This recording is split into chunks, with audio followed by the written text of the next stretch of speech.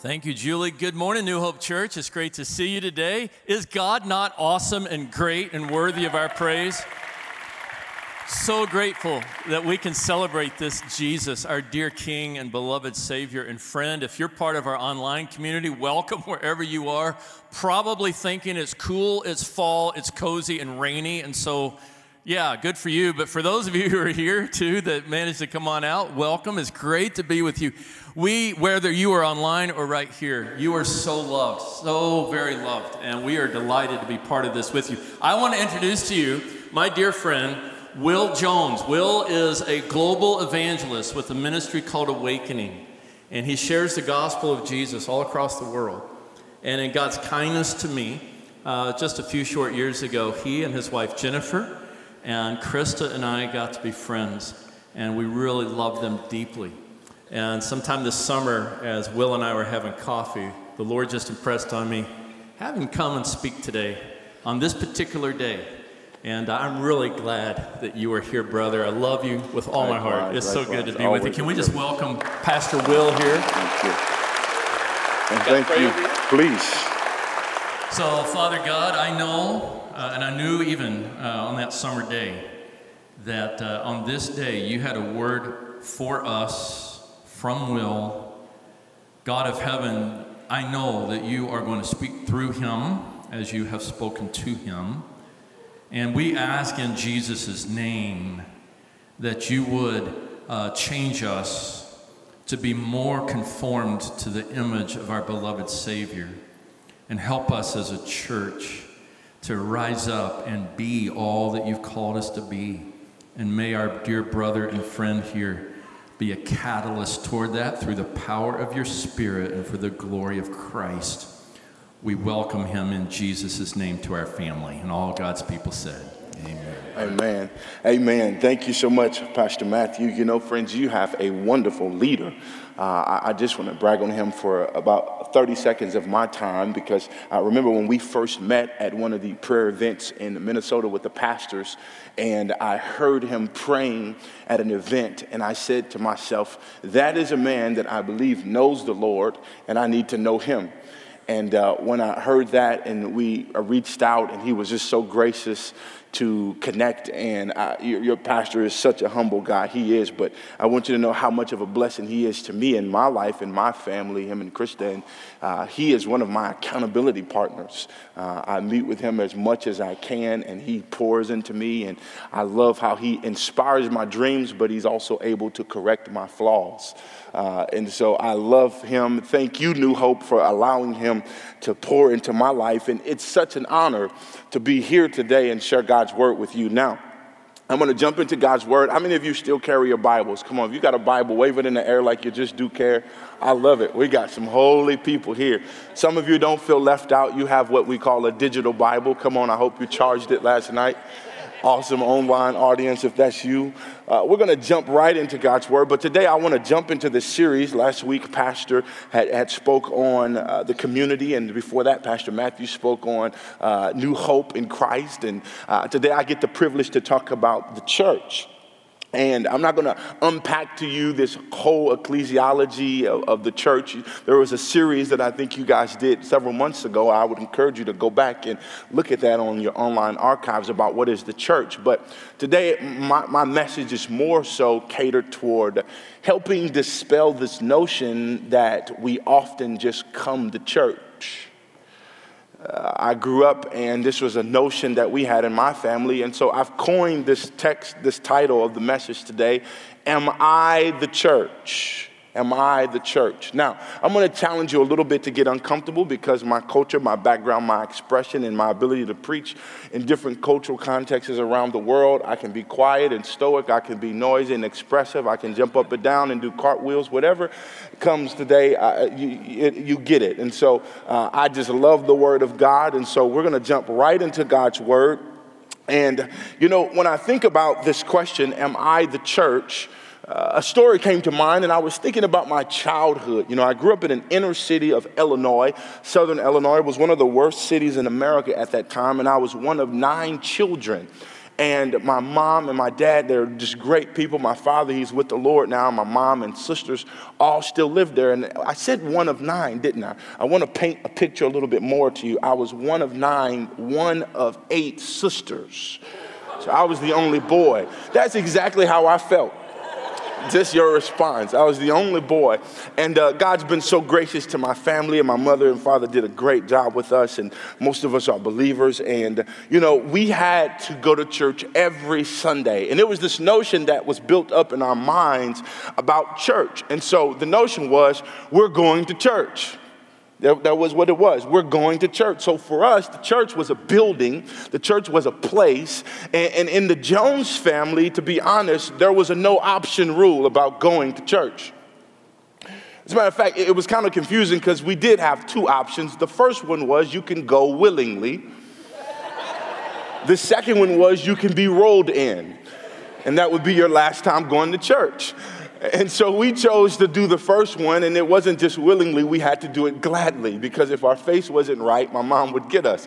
And so we went to church every Sunday. As a matter of fact, I felt like we went to church 8 days a week. But the reality of it was, it built up this notion, this mentality in me of that we were going to church. We were going to church. And to me, church became a building, it became a place, it became an edifice, it became a construct of what we went into to see the people and meet the people and greet the people and worship together. But the more I began to understand church, friends, I found out that wasn't actually what church is. And the reality of it is, I think that this notion, this mentality is actually still present in most of us today. We go to church on Sundays. This mentality, it permeates the minds of many Jesus followers all across the world. And the influence of that mentality, I would say one of the main ones, it comes from the consumer culture in the world. The consumer culture in the world. Let me unpack that for you. What do I mean by consumer? Many of us, we love to shop, right? You shop for all kind of various things that you're passionate about. I like Amazon, but sometimes Amazon is the devil. I told my wife, we got to get this app off of our phone. And so the consumer culture, or a shopping culture, it's really about your comfort. It's about your convenience. And the reality of it is, this consumer culture that's in our world of businesses and the economics and the marketplace, it breeds a mentality in us, if we're not careful as followers of Jesus, that when we think about church, it has to be the same way of when we go to Target or Walmart or Costco or Sam's Club or Holiday or Amico. Right? And so we go to these places because they offer us a service, and they give us this comfort, and they give us convenience. And so we continually go there, we invest there, we spend our money there, because as long as they're giving us comfort and convenience, then we're satisfied. And that mentality, I really do. I see it throughout the church, and I can say that because of my travels. And I want us to get an understanding that, yes, that is a challenge for us sometimes, because we do live in a consumer-driven culture. But that's not actually the way Christ would want us to view his church.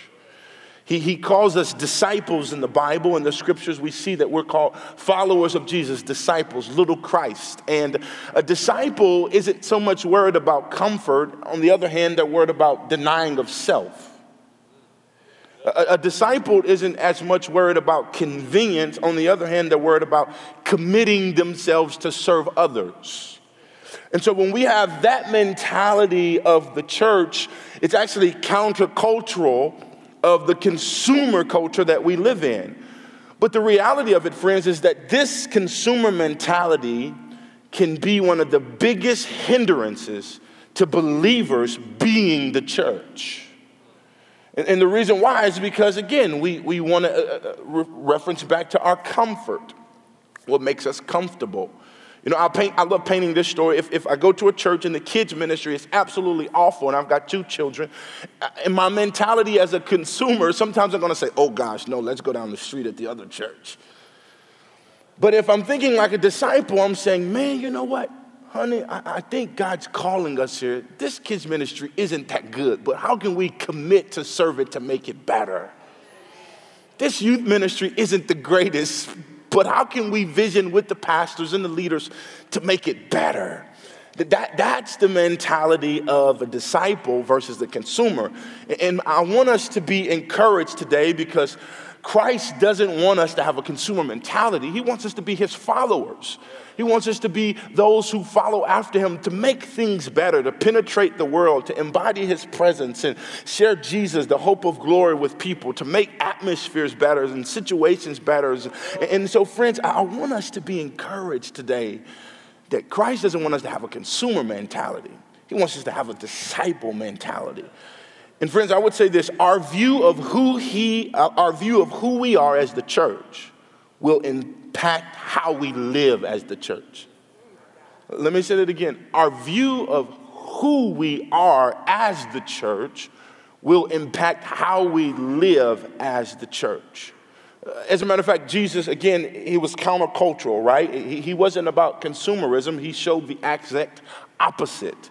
And let me just share some scriptures with you here. Matthew chapter 16, verse 24.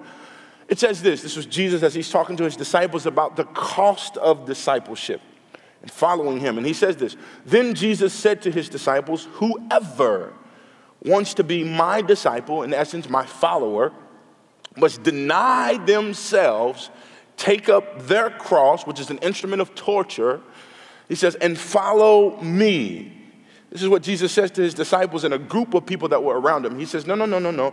If you're going to follow me, I need you to deny yourself and take up the cross, which he was going to take up and bear, this instrument of torture and pain and agony and grief. He says, no. If you're going to follow me, this is going to be your journey. But Luke, the doctor, also writes a wonderful passage. He says in Luke chapter 14, 27, he says this, and whoever, as Jesus says, whoever does not carry their cross and follow me cannot be my disciple.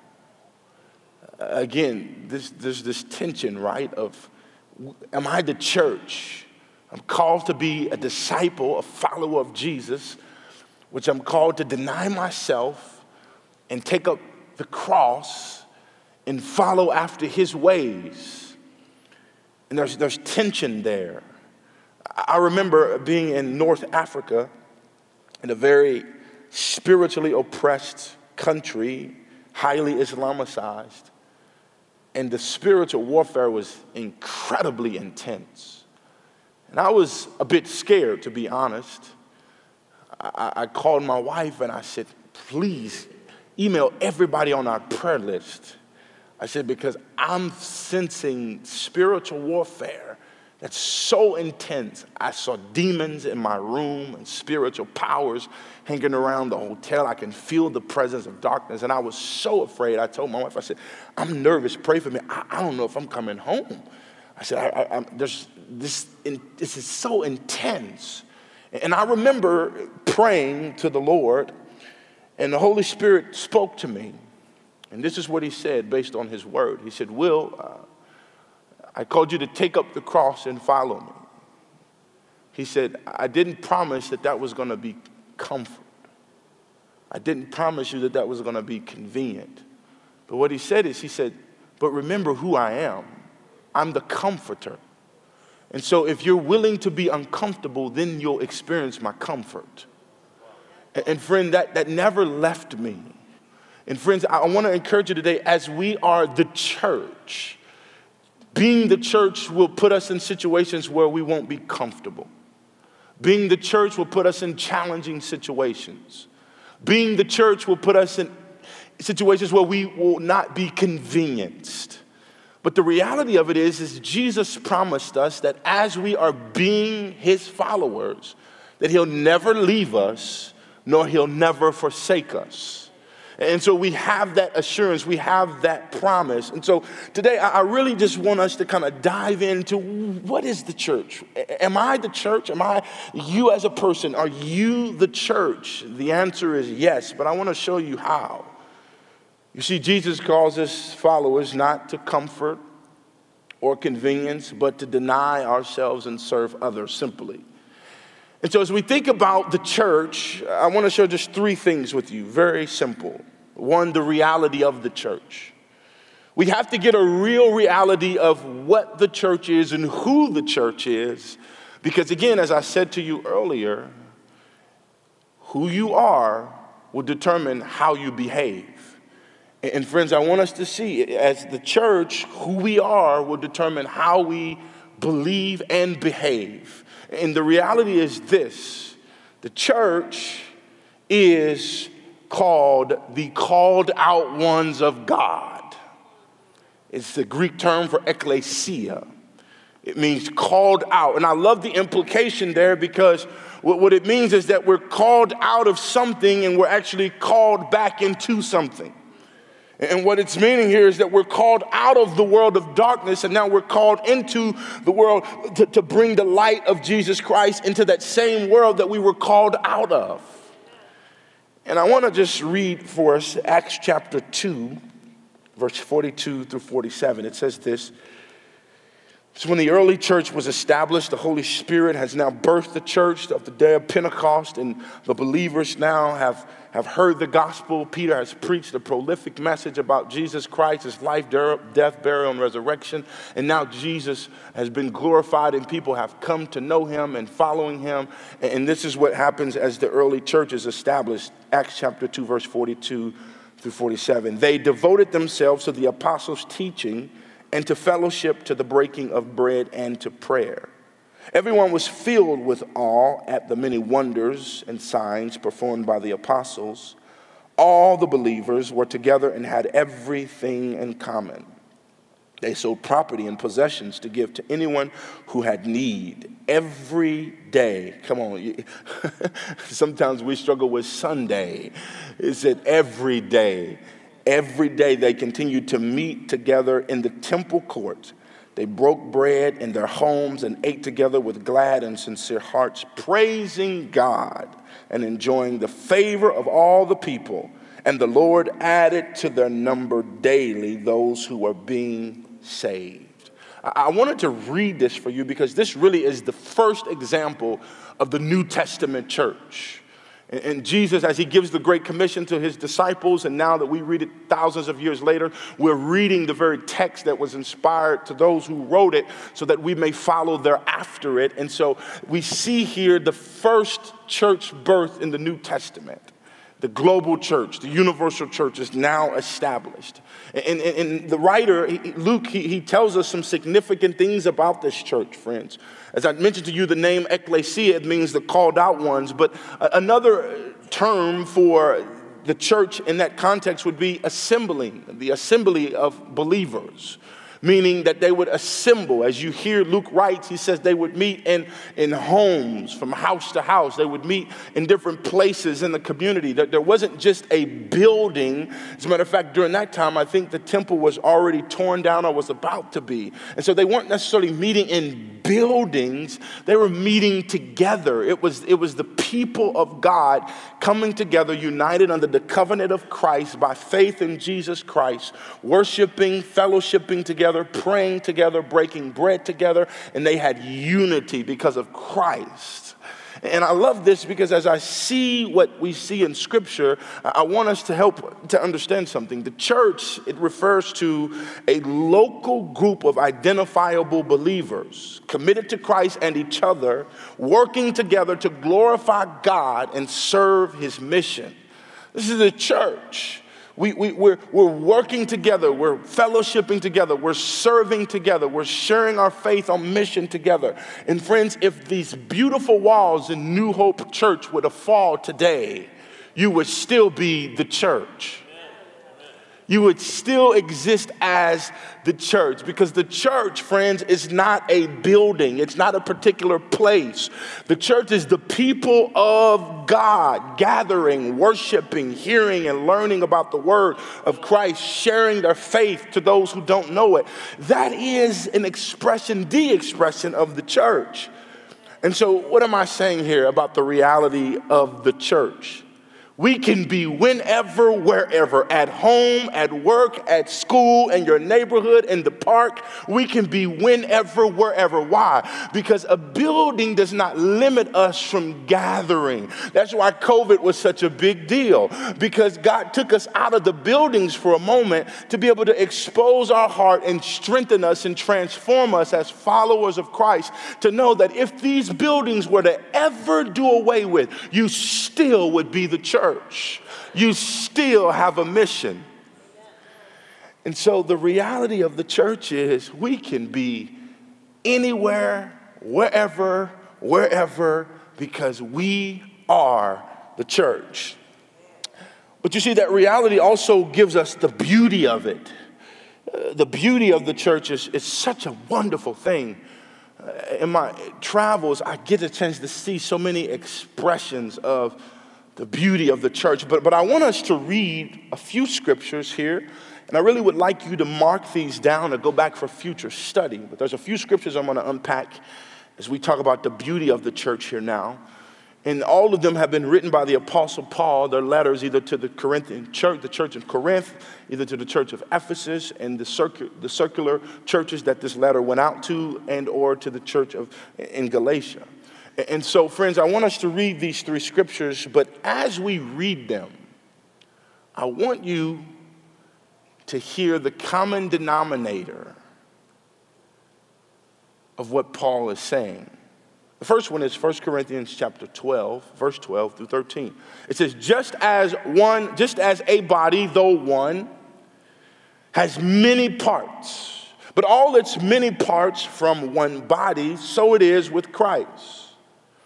For we were all baptized by one Spirit, so as to form one body, whether Jews or Gentiles, slave or free, and we were all given the one Spirit to drink.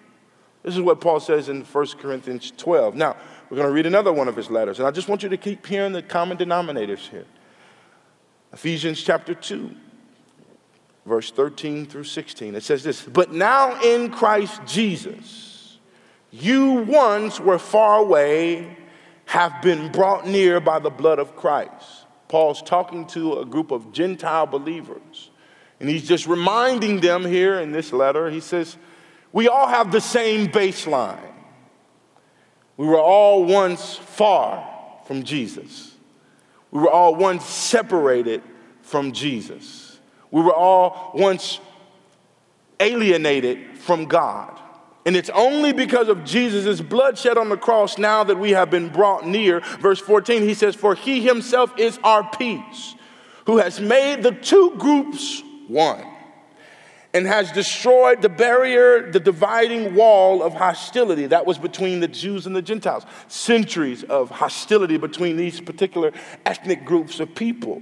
And verse 15 says, by setting aside in his own flesh the law with its commands and regulations, his purpose was to create in himself one new humanity out of the two, thus making peace, and in one body to reconcile both of them to God through the cross, by which he put to death their hostility. This is a beautiful passage that gives us an understanding of the beauty of the church. Because Jesus has done the great work in his own body, in his own flesh, through the cross, through his death, through his burial, through his resurrection. And Paul writes this inspired by Jesus and saying the hostility between these two people groups that has spanned all throughout the history of the world, that has even crept into the history of different areas around the world because of humanity and sinfulness. He's saying that Christ died, and once he died, he put all of that to death. And so now we are one in Christ. But Paul doesn't stop. He says it in Galatians 3:28. He says to them as well, he says, there is neither Jew nor Gentile, neither slave nor free, nor is there male and female, for you are all one in Christ. What he's saying is, yes, those things are realities. Yes, we have ethnic expressions. Yes, we're male and female. That's true. But we can't allow those things to divide us, because in Christ, he's saying we're one. And so I want you to see some of the common denominators of the three scriptures we just read. Paul talks about unity. He talks about oneness. He talks about diversity and the beauty of the church. Many different ethnic groups, Jews and Gentiles, slaves and free. He talks about this, and I want you to see the beauty of the church, because this is the church that Jesus died to build. This is the church that Jesus died to build, friends. It transcends age and gender and ethnicity and geographics and socioeconomic lines. It doesn't matter who you are, where you came from, how you look, how you vote, how you think, how you act, where you live.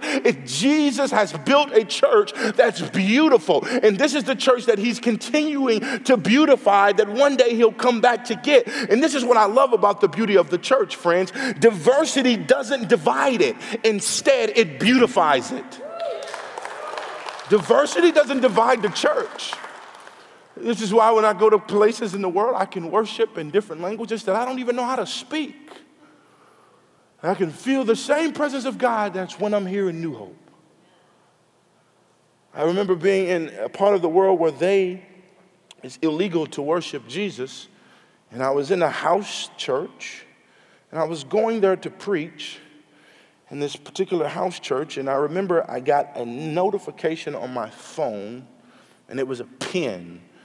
And it basically told me, I was with one of our global workers over in that country, and the pin told me this is the way to go. And I walked, and I got to this location, and I said, man, I didn't see anything around. And they text me a code name, and this code name I don't even remember what it was, but when I had it, I see this guy. Now, I told you guys I'm from the inner city, the hood. And I seen this guy, he walks up to me, are you? And I'm like, whoa, hey, hold a second, brother. And he says, are you? And I said, yes, follow me. And he took me to this place, and we went through like 3 doors, and I'm like, Jesus, help me, Lord. I thank you, Father, for you. I'm praying. And I get into this place, and I walk in, and there's like this big old party like scene.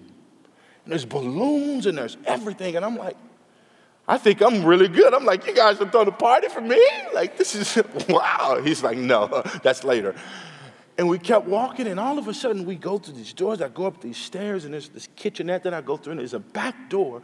And I go in this room, and I see about 85 believers.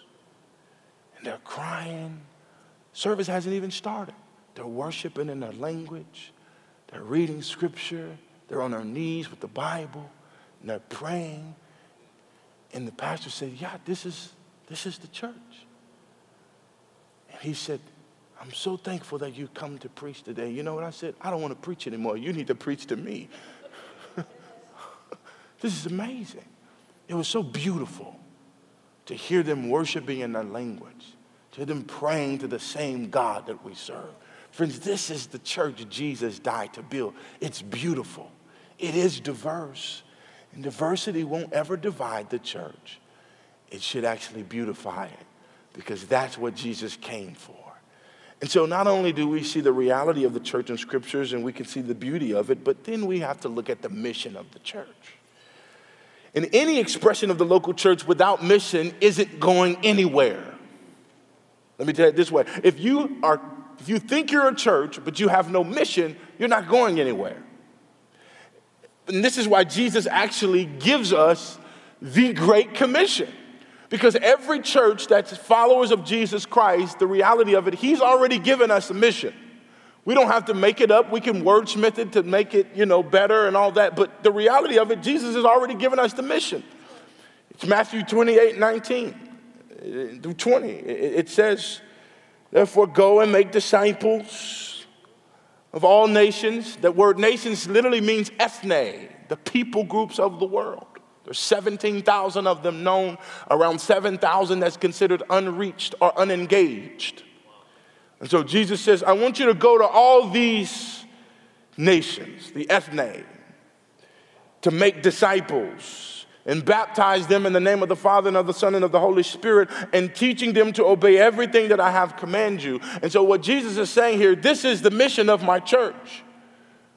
Scripture is very clear that he came to give himself as a ransom, not to be served, but to serve those and give his life as a ransom for many. Scripture is very clear that we were bought with the blood of Christ. He purchased us back from the power of Satan and the darkness of hell so that we can come into his marvelous light and be able to spread this light of Jesus Christ, the gospel, into places that are dark and hopeless. And so it's very clear that this is our mission as the church. This is the mission of New Hope, the body of believers who gather here Sunday and Wednesday and throughout the week to say, this is my community, this is my church. We're committed to one another, to serve each other, to encourage each other, and to share our faith in our community. This is the mission that Jesus gave us. Matthew 28:19. If I could break it down for you, he basically tells us to focus on this. He says, focus on going, not necessarily coming. What he was telling us, it says, focus on going to be the church, not necessarily coming to the church. A building is great, and we have to come to church to worship, but when we gather, it's not just about the building and the edifice and the programs. No. It's about experiencing Jesus in the presence of other believers that are in that same community. And it's about leaving there spiritually charged so that I can live out my faith and pass on my faith to others. And so he tells us to focus on going, not necessarily coming. He wants us to be the church. And then he says to go to everyone. What that simply means is to all, not some. To everyone. It doesn't matter if I'm black, white, brown, orange, Chinese, Korean, African, Asian, white, European, Irish. It doesn't matter who I am, Hispanic. It doesn't matter who I am. Jesus includes everyone. And so what he's saying is, I don't want you to just choose people to go to. No. Yeah, that's a reality of the context that you live in. That may be the case. But go to everyone you can. I was at a car dealership the other day, and the lady came up to my window. Again, I told you guys I'm from the hood. And so when she walked up on my window, I'm like, whoa, sister. And she said, I just wanted to give you something. And she had a tract about Jesus. And she said, Jesus saved my life years ago. She just began to tell me, and I never told her I was a believer. I like to play that game sometimes. And she just talked to me, and I was like asking her questions. And she said, yeah, do you go to a church somewhere around here? And I said, no. Because I didn't. I was in a different area. That wasn't the community where I went to church. So I was telling the truth. But she never asked me if I was a believer. She never asked me really to come to Christ. But I was so proud of her because she was just trying to be the church. She was just sharing her faith. And she said, I want you to know Jesus died for you. He rose from the grave to cover your sin. I mean, she shared the gospel with me. She did. And I said, how did you get to a point where you just do that? She said, like sharing my faith? I said, yeah. I said, what happened in you? And she said, I just realized what Jesus has done for us. She says, I realized what he did for me. She said, it's so beautiful and so good what he did for me. He changed my life. I'm not the same person that I used to be. And she says, I just got to tell people. She was living on mission, church. She was saying, I'm going to go to everyone. There was another guy who came up. He was a white guy. There was another guy who came up. He was a Hispanic guy. I watched her. She went to every one of them. And I was so proud, but at the same time convicted. I was like, thank you, God, for showing me what I need to continue to do. Jesus said, don't just focus on some. He said, I want you to go to everyone. And then he says, I want you to make followers, not necessarily attenders. It's good to come to church. It is, friends. It's good. But Jesus says, I want you to make followers that will make followers, that will make followers, that will make followers, that will make followers. How do we do that? We teach them the word of God. We get our lives centered on Jesus, and we spend time with them. We pray with them. We walk with them. We open up the Bible, and we teach them the ways of Jesus, and so that they can learn how to follow him as they would go out and share Jesus and pass on their faith to begin to teach other people. And it's this multiplication. You teach other people that teach other people that teach other people that teach other people, and this is how the gospel spreads. And so I love what Jesus gives us as the mission of the church. And I want to just read this last scripture here from Acts 1:8. If this were to be a little nugget of a fourth line for you, this is really the power of the church. I didn't include that, but this is the power of the church. Because Jesus now dispels, he says, hey, I'm going to give you the Holy Spirit. My Father, he's going to impart the Holy Spirit to you, and he's going to come, and he's going to empower you to be witnesses. This is what he says, but you shall receive power. That word power is dunamis in the Greek, which really simply stands for where we get the word dynamite from. If I were to give each of you a dynamite, how quick would you get it? Let it go. Why? Because you recognize its power and its ability to destroy you, your hands, and any part of your body. Guess what, friends? That same power is able to destroy the darkness in every community. That same power is able to destroy the darkness on your job, the darkness in your school. That same power, friends, and Jesus gave this power to us. He says, I'm going to give you power, and when you get it and the Holy Spirit comes upon you, he says that something's going to happen. You will be my witness. Now, I want you to understand this. He didn't say you will do witness. He said you're going to be it. And what he's saying is this, the core of who you are as a follower, you shall be a witness for me. This is who you are. You're no longer the old man that you used to be, the old woman that you used to be. You're going to be a new person. You're going to be a witness. You're going to be so infused with my love and my grace and my mercy and my compassion and my truth that you're going to it's going to change you so much that you can't keep it in. It's like a Minnesota Vikings game on a Sunday night. I got to tell somebody the Vikings won. But it's even greater than that, right? And so he says, you're going to have this power, but you're going to be my witness. Friends, I want to help you understand something. Many of us are doing church. But Jesus doesn't call us to do church. He calls us to be the church. And so being implies who we are, the core of who we are. It's not what we do. As a matter of fact, what we do comes as a result of who we're becoming. This is what Jesus wants. He wants us to be a mission of the church. I'm closing out here now. Friends, most believers, we think about it, most believers, we in the West particularly, we see church this way. I've got a graphic, if you can show that graphic really quick as I land the plane here. I've got a graphic. Yeah, we see church this way. We see church really through two lenses, maybe even one. The weekend service experience. And so that's where we come and get charged up. It's what I call a spiritual IV. Because I need to be recouped, I need to be rejuvenated, I need to get some juice in my veins to go out from Sunday to Saturday and then come back next week because the world's going to deplete me and all this other stuff. And so I need to get charged up, So this is our weekend experience. We come, we worship, we get a little fellowship in, and we go out and we have food and we get happy and watch the Vikings play, and it's awesome Sunday, and we get ready to go back to work or live our retired great lives on Monday, whatever your context would be. But the reality of it is most of us see church through that weekend service lens or a Bible study during the week, maybe a small group. This is where we begin to kind of plug in a little bit. But I want us to see church in a different light. Because it really should look like this in its totality. It should look like our weekend gatherings or weekly gatherings where we're worshiping all together and praying and fellowshipping and encouraging one another. It should look like us serving the Lord, living out our faith. That's what that means. How do we give our gifts and our talents and our passions back to other believers, as 1 Peter talks about, that we've each been given a gift and we should give it to one another as we serve the Lord. And then how do we continue to pass on our faith? That's evangelism. That's discipleship. Every week I want to be sharing my faith with somebody. I want to be praying for the lost. I want to be engaging people on my job in the marketplace. I want to be engaging people at my school about the reality of who Christ is and the eternal punishment, but the eternal love and the eternal hope that he also gives. And so then as people would come to Christ, I want to help them follow Christ and plug into the community of believers and friends. I want to tell you something. Once we start living this way, all the things that we are used to doing in church need to become the things we do as the church.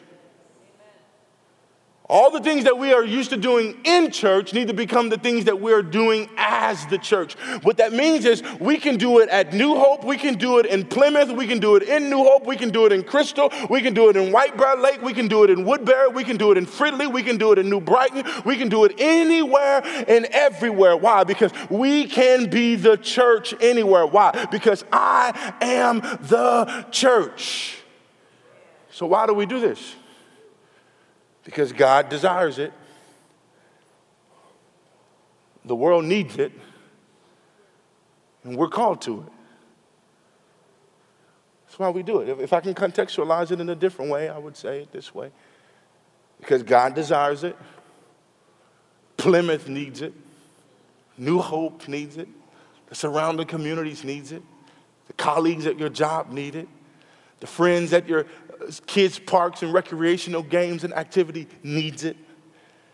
The world needs it. And the reality of it is, you're called to it. And so I want to end just by praying for you.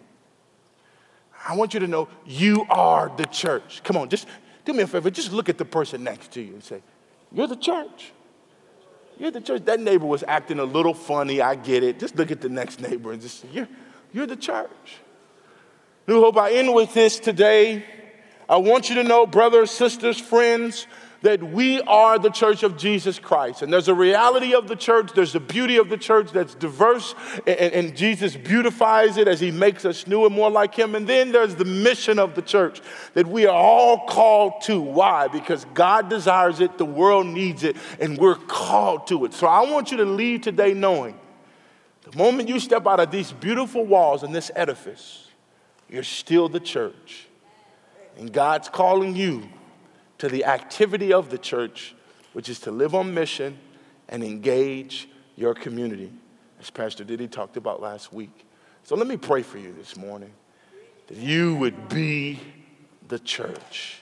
Father, I thank you for the opportunity that we can learn from your word and your truth, and that you have called us to such a glorious opportunity to share you as we reflect you in our world and our community, so that people who are lost, separated from a holy, loving, and just God would know that you are merciful and gracious through the work of your Son, Jesus Christ, and that we all have an opportunity to know you because you have given that through Christ.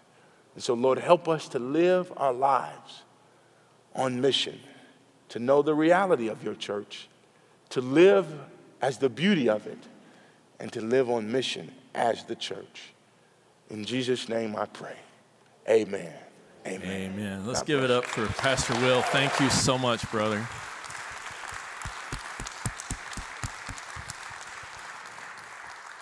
Friends, let me invite you to stand with me right now. And I trust Jesus has spoken to you today through Pastor Will's words. We are the church. Let's just say, I am the church together. Ready? I am the church. You are the church. You are the church. Thank you, my dear brother. Thank you, thank you. Can we just thank the Lord one more time for Pastor Will? Thank you so much, Will.